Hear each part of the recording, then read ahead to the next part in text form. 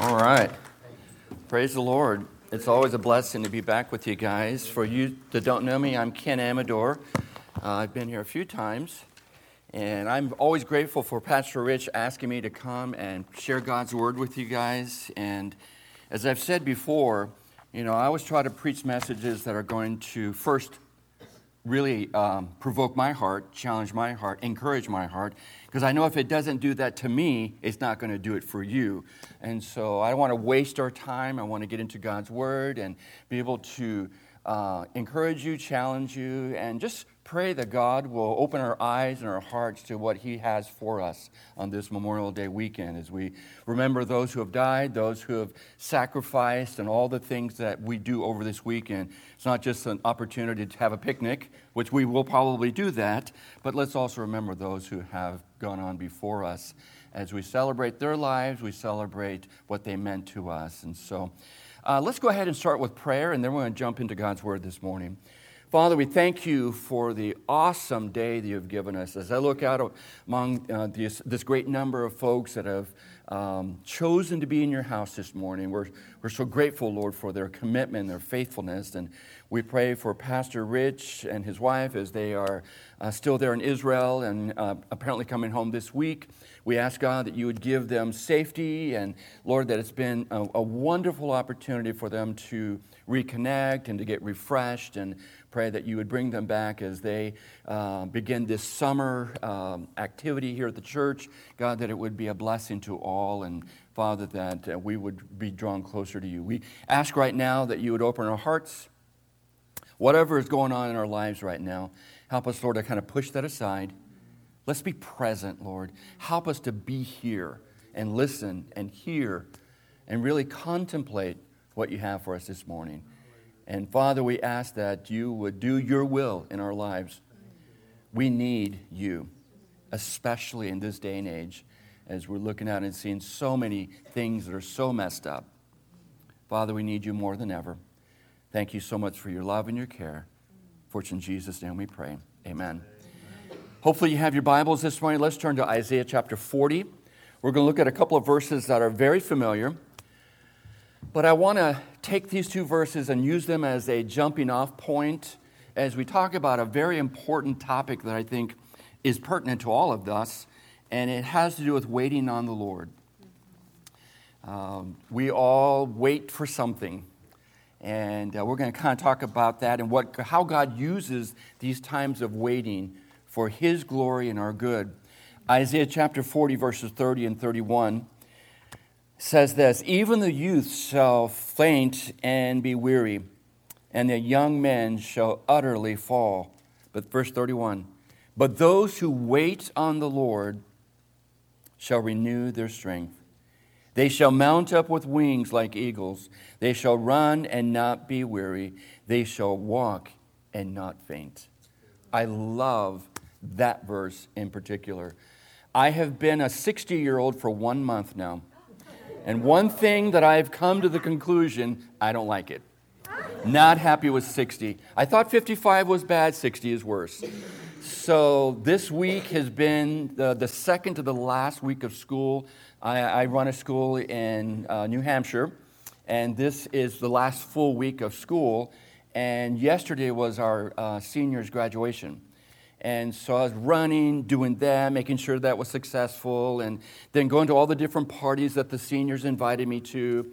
And I got home last night because I work in New Hampshire, live in Massachusetts, and I preach in Rhode Island. So you kind of see my life there.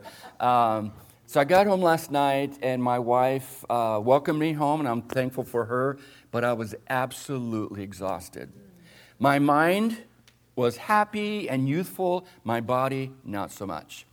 So I got to bed, and I knew I was going to come here this morning. I'd already prepared for it, thank the Lord, earlier for this message.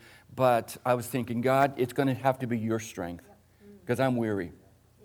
I'm sitting there, and I'm thinking about, I want to be a blessing. I want to be a challenge and encouragement, but I'm tired. And you can probably identify with me in many respects. Maybe not today, but maybe sometime in the past, and definitely sometime in the future. Waiting on the Lord is something that is really difficult to do. Some of you in this congregation are waiting for test results. You've given blood, you've had some tests done, and you're waiting for the results of those tests. Some of you are waiting for a financial blessing. Some of you are waiting on a child that has gone astray.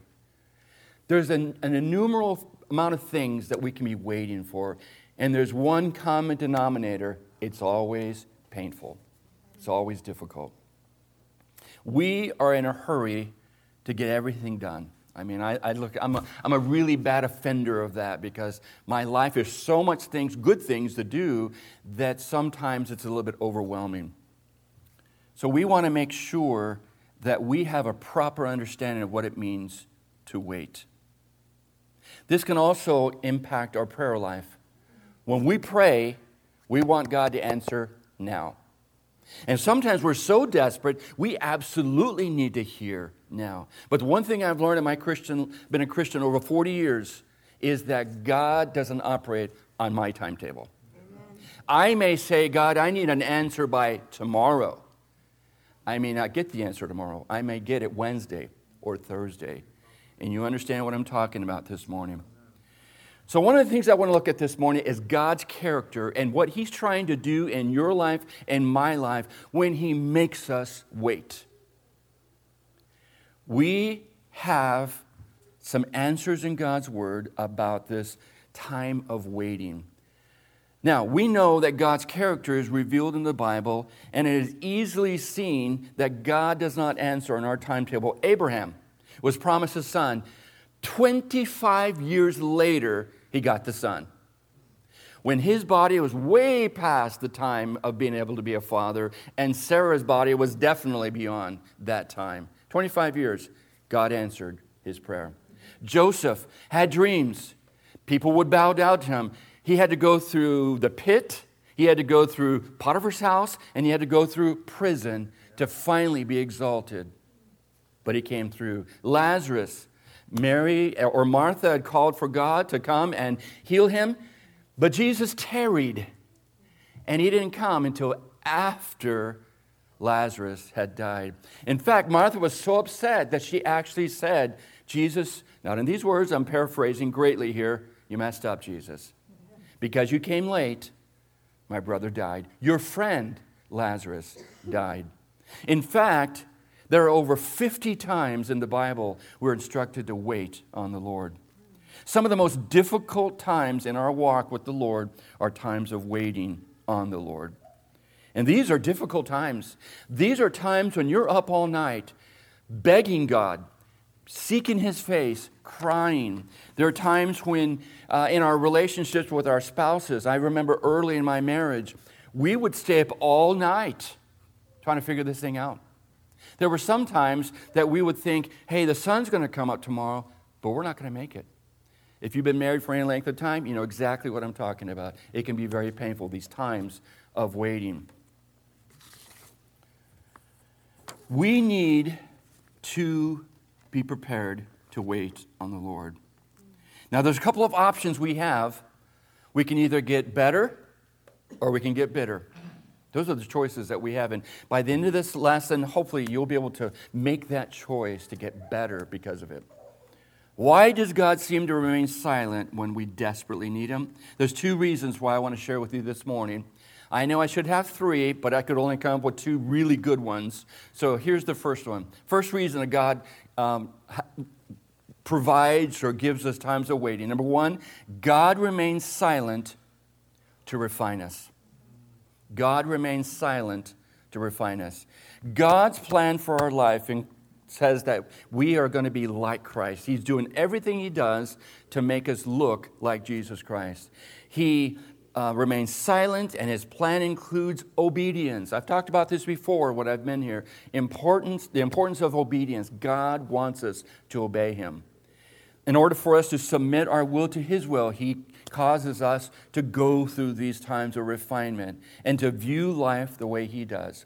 It's real easy for us as Christians to look and focus on the problems and not Jesus or not God, but He wants us to keep our focus on Him. We need to view life the way He does.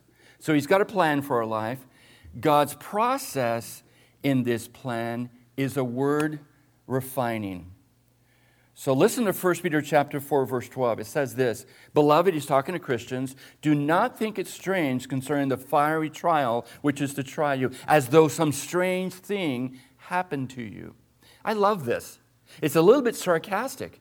He says, if you're a born-again believer, if you've accepted Jesus Christ as your personal Savior, do not think it's strange when difficult times come into your life. Because it's normal, it's natural, and there is a purpose for it. So you think about whatever fire trial you're going through right now, we should not be surprised by it. Yes, it's painful. Yes, it's difficult. And it's hard to get through. But let's not be surprised by it, because God is going to use those moments to make us look like Jesus. I've shared with you my life verse, Romans 8:28. All things work together for good to those who love God and are called according to His purpose. That has to be an encouragement to you. I know it's an encouragement to me. That means that God doesn't waste any problems. He uses all of them, the ones that are really hurtful, the ones that are semi-hurtful, all the problems to make us look like Jesus. These fiery trials refer to a smelting furnace. Listen to Psalm 66, verse 10. "For you, O God, have tested us. You have refined us as silver is refined." So there is purpose to what God is allowing in your life right now. Whatever that is, you can visualize what it is right now. Whatever it is, God is going to use it. He's promised to use it to better us, to draw us closer to Him. Listen to 1 Peter chapter 1, verse 7. "That the genuineness of your faith, being much more precious than gold that perishes, though it is tested by fire, may be found to praise, honor, and glory at the revelation of Jesus Christ." Think about that. What we view as a horrible experience, and we can't wait to get past it, God views as a thing that's going to shape us and mold us and purify us to look more like Jesus. That's a totally different perspective. You know, a smelting furnace purifies gold and silver, and we need to get this. Nothing just happens in the life of a Christian. Let me say that again. Nothing just happens in the life of a Christian. There is a plan, there is a God who loves us, and there is a goal that God has got for each one of us. God uses everything. Flat tire. Hard to see how God uses that, but He does. Running short on money, a health issue, the list goes on and on. God uses all of it. Waiting on the Lord is part of God's plan to purify us. God's goal, as we mentioned, is to refine us. Wait on the Lord means to eagerly and patiently anticipate God's work in our life. I've said this before. Let's not go through life apathetically. Don't go through life complacently. Let's be awake.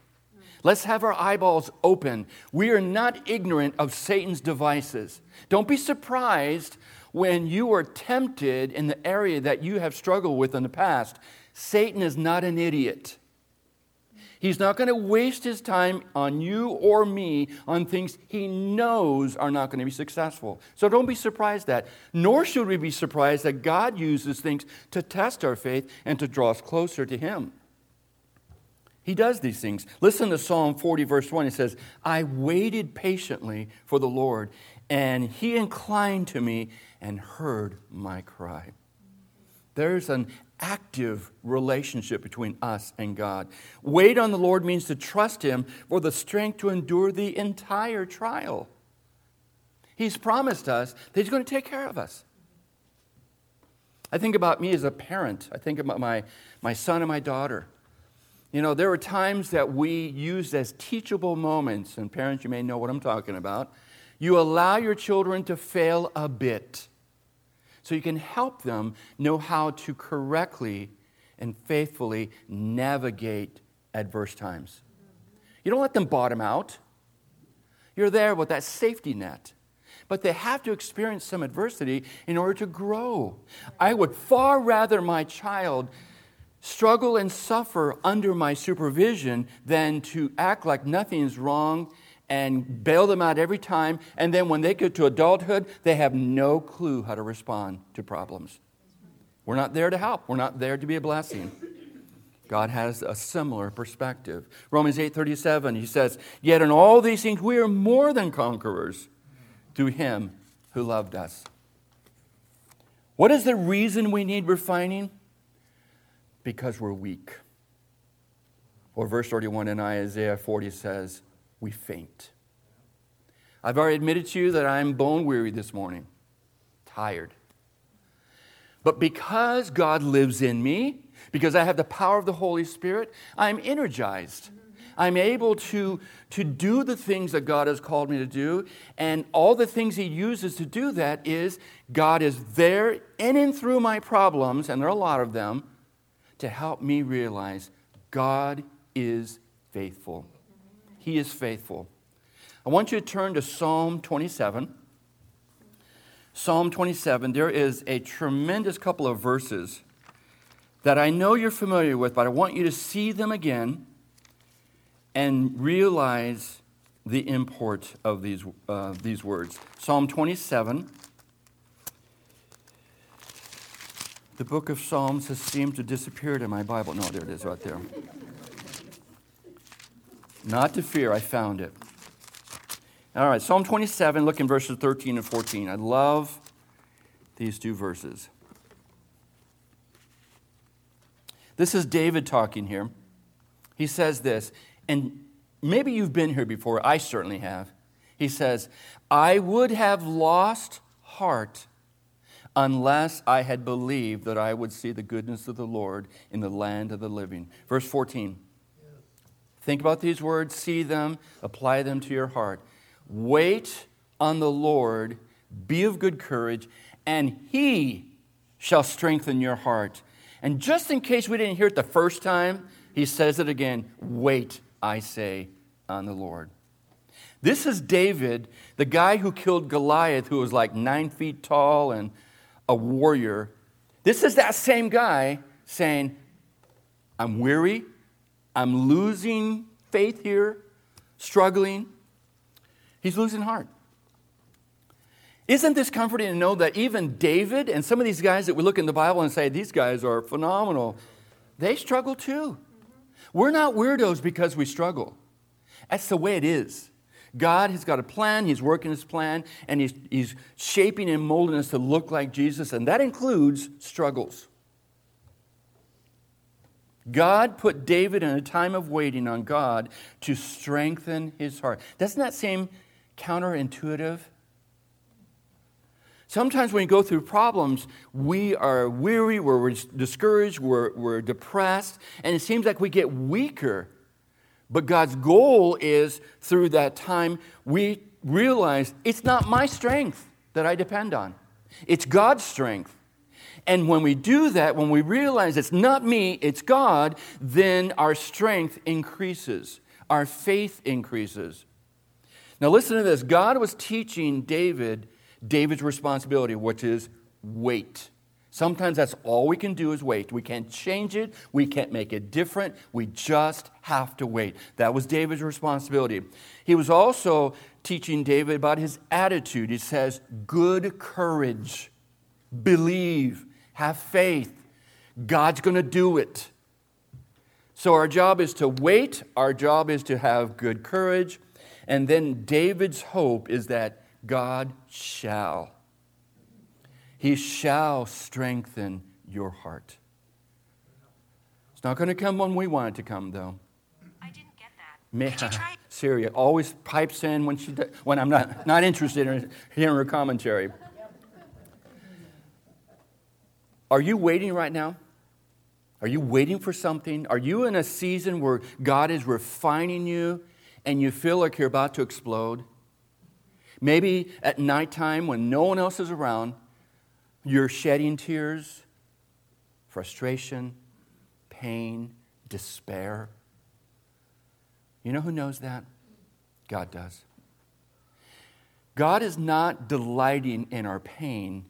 He's using our pain for us to look up. Receive strength from God during those times of pain and despair. Before the answer comes, God wants us to be confident that we will survive this time of waiting. Even the best Christians are subject to fainting when our trials are grievous and tedious.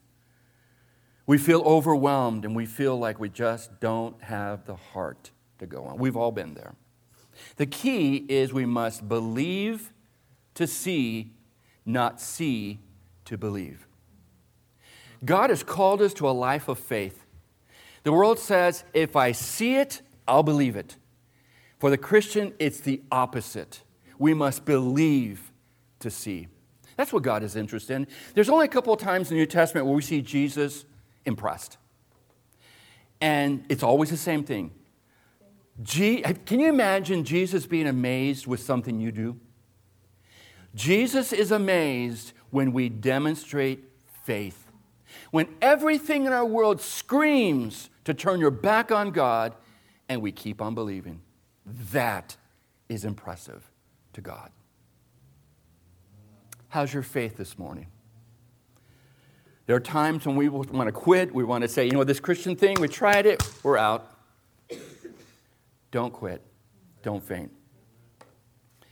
Sometimes we feel like God is asking us to do the impossible.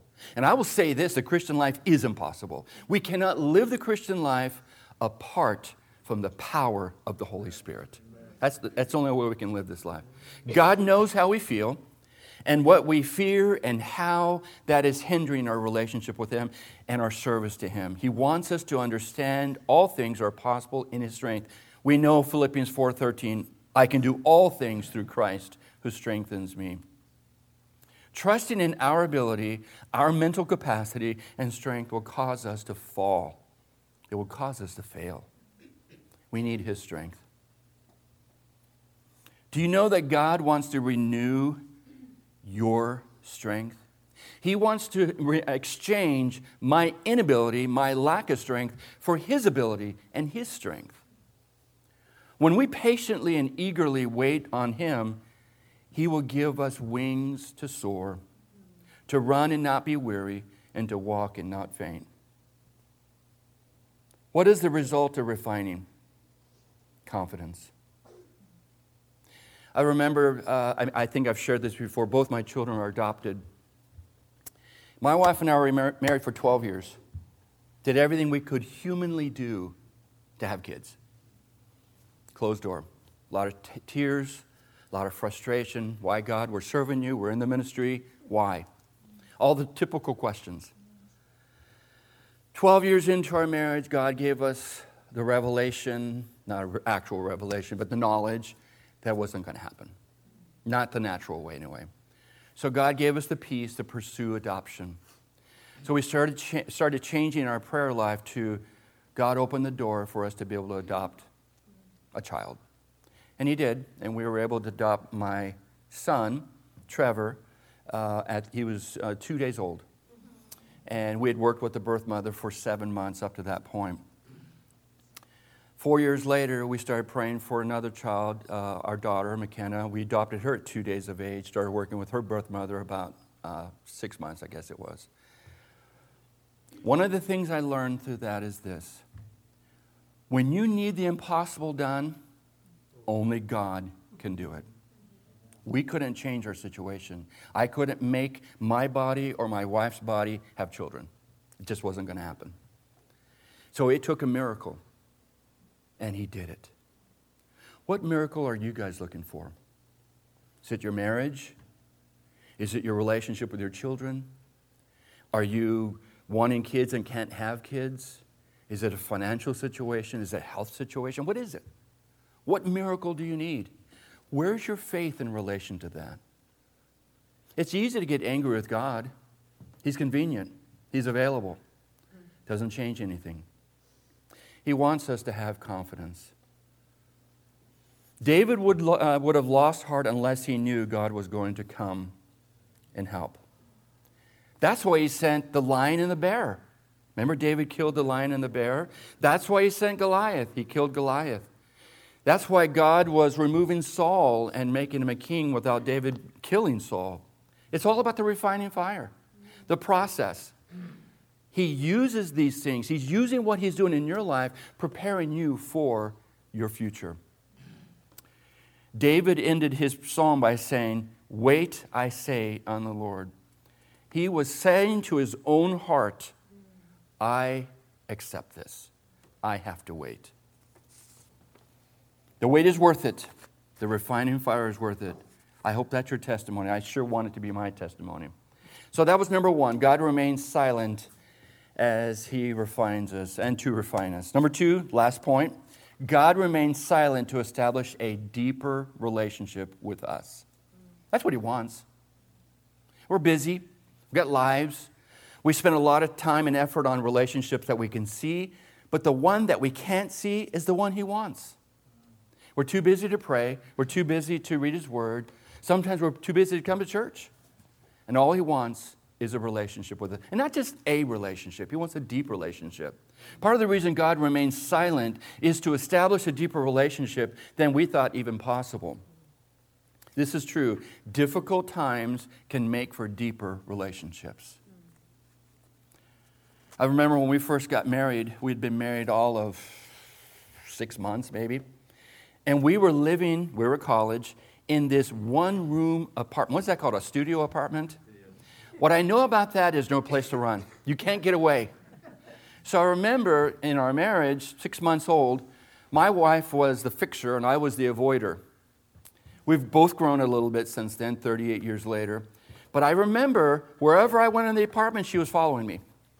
I couldn't get away from her. And I couldn't see myself going to the bathroom and locking it. That probably wouldn't last very long. So I'm just going around the apartment trying to get away from her. And she said, we're going to deal with this. We're going to deal with this. Not now, not now.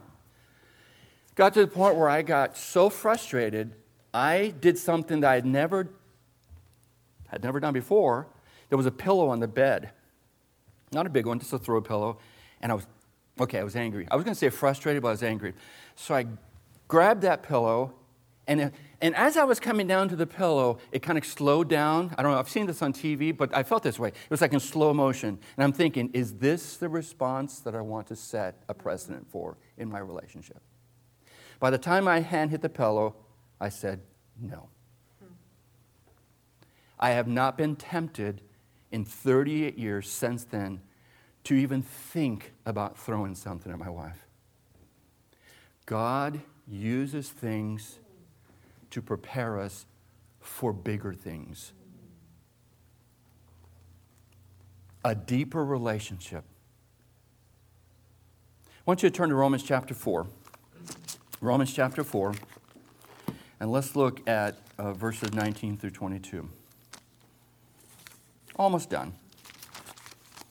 Romans chapter 4, verses 19 through 22. Once again, familiar verses. This is a compliment from God through Paul about Abraham. Romans chapter 4, verse 19 says this, "And not being weak in the faith, he did not consider his own body already dead, since he was about 100 years old, and the deadness of Sarah's womb. He did not waver at the promise of God, through unbelief, but was," here's the key word, "strengthened in faith, giving glory to God, and being fully convinced that what God had promised, he was also able to perform." Verse 22, "And therefore it was accounted to him for righteousness." In verse 19, we see that his faith did not weaken when every year it became more and more impossible for him to have a son. Verse 20, he did not waver in unbelief. Verse 20, he was strengthened in faith. Verse 21, he was fully convinced. Ladies and gentlemen, that's where we need to be. That's faith, that's belief, that's trust. God takes us through these times of waiting because he wants to develop a deeper relationship with him, and that we are able to trust him and to believe in him, have confidence in him. When God seems silent, we need a plan. And I'm going to close with this morning. When God seems silent, we need a plan. Waiting on the Lord is a potential pathway to blessing. First of all, you need to recognize that God is at work. We need to think about problems as opportunities and realize that if God is taking us through a difficult season, there is a purpose for it, and there is a pathway to blessing. He's at work. Our time of waiting did not come along by accident, no matter what the circumstances are. Since God is at work, we know He has a purpose and a plan. Let me read this one verse to you guys. Think about this verse as I read it. Habakkuk 2:1. We're familiar with Habakkuk. He had lots of issues, lots of problems, just like us. But I love his proactive stance to problems. He says, I will stand my watch. I will stand my watch. So this is a guy, he says, I will. That's the I will of determination. He is actively saying, I'm not going to wither. I'm not going to roll up into a fetal position. I'm going to stand up. I will stand my watch. He's not going to stop working. And then he goes on and says, I will stand my watch and set myself on the rampart. So a rampart is that position on a castle that stands watch. It's a defensive position. So he says, I'm going to stand my watch. I'm going to be present. And then I'm going to be at my position of responsibility. Life doesn't stop because we have problems. Children still need to be cared for. Work still has to be done. All the things that we're responsible for, we still have to do those things, even though we're ripped apart inside. Habakkuk is saying that I will stand my watch, I will set myself on the rampart, and I love the next couple of phrases. He says, and watch to see what He will say to me. Are you waiting to see what God is going to say to you through His Word, through circumstances, through people? Maybe this message is what God is using to communicate to you this morning. Maybe you're in that season of waiting right now, and you're hearing this message and you're saying, yes, that's it. I watch to see what He will say to me. And I like this next part. And what I will answer when I am corrected. Maybe there's sin in our lives. Maybe there's something that's not right. It's not glorifying God. And maybe God has taken us through a difficult time of refinement to address that problem. Habakkuk was ready. Said, I'm watching, I'm waiting, I'm listening, I'm working, and just in case there's sin in my life, I'm ready to hear it so I can deal with it, confess it. Decide now, ladies and gentlemen, how you will face a time of waiting. There are a lot of you in this room not in a time of waiting. Guys are, hey, it's not bad. It's pretty good season right now, but it's coming. Decide now how you're going to face that time of waiting. There's two things I want you to do. What I need to do. First, choose to draw closer to God, not fall away. That's the first choice that we need to make before we go into a time of waiting. Choose to draw closer to God, not fall away. James chapter 4, verse 8 says this, draw near to God, and He will draw near to you. Cleanse your hands, you sinners, and purify your hearts, you double-minded. So the first one is choose to draw closer to God and not fall away. Number two, second choice, choose joy, not despair. Choose joy, not despair. Once we become aware that God is at work in each of our lives, we're going to go through tough times with joy. The last verse I'll refer you to is James 1, verse 2. He says, my brethren, talking to Christians, count it all joy when you fall into various trials. How can we do that? When we know the purpose of those trials. When we know that is Romans 8:28, as we mentioned, He's working all these things for good for us and His glory. When we know that, we can have joy. Notice I didn't say happiness. If you're going through trials this morning, I'm guessing you're not filled with happiness right now. You're not doing cartwheels down the aisles. Woohoo! I get to suffer for Jesus. We're not doing that. But there's a joy knowing that God, first of all, is working in and through my life, and that there is a goal and a refinement that I'm going to go through that will, on the other side, will honor Him and glorify Him and cause me to mature. That's where the joy comes from, knowing that God's working these things out. If your focus is Jesus, then the joy is possible. In conclusion this morning, are you enduring a time of waiting right now? Are you waiting on God for something? Have you been frustrated? Have you been discouraged? Is your heart broken? Take heart from these words this morning to realize that God is doing something awesome in your life. It's hard. I don't want to go through it. I know you don't. But I can have joy because I know the end result will result in me being closer to God and stronger in my faith.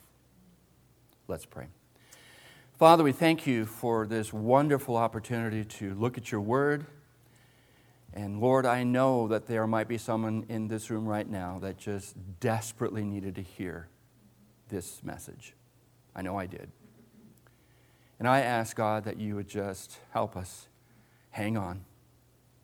Hang on to you and realize that you love us, that you want us to grow in our faith. And this is the way it happens, through tough times. It's nice to have a problem-free life, but it's not realistic. It's not life. So I pray that you would help each person here this morning that might be going through that time of waiting to hang on. Maybe there's someone here this morning that doesn't even have any idea about this relationship with God. I ask that you would help them to recognize that they need a Savior. We have sin that has to be dealt with. Not just the original sin, but the sins that we do every day. Someone's going to pay for that. Either we'll pay for it or Jesus paid for it on the cross. And I pray for that individual who may not even be a Christian, a child of you, that they would make that commitment today and recognize that you have said today is the day of salvation. We need to be saved. I ask, God, that you would be with Pastor Rich and his wife as they are traveling home, that you would give them safety and help them, Lord, to be able to have the strength that they need from you to lead this fantastic church to greater heights. Thank you for your love, and we thank you for Jesus, who makes all of this possible. For it's in his holy and powerful name we pray. Amen.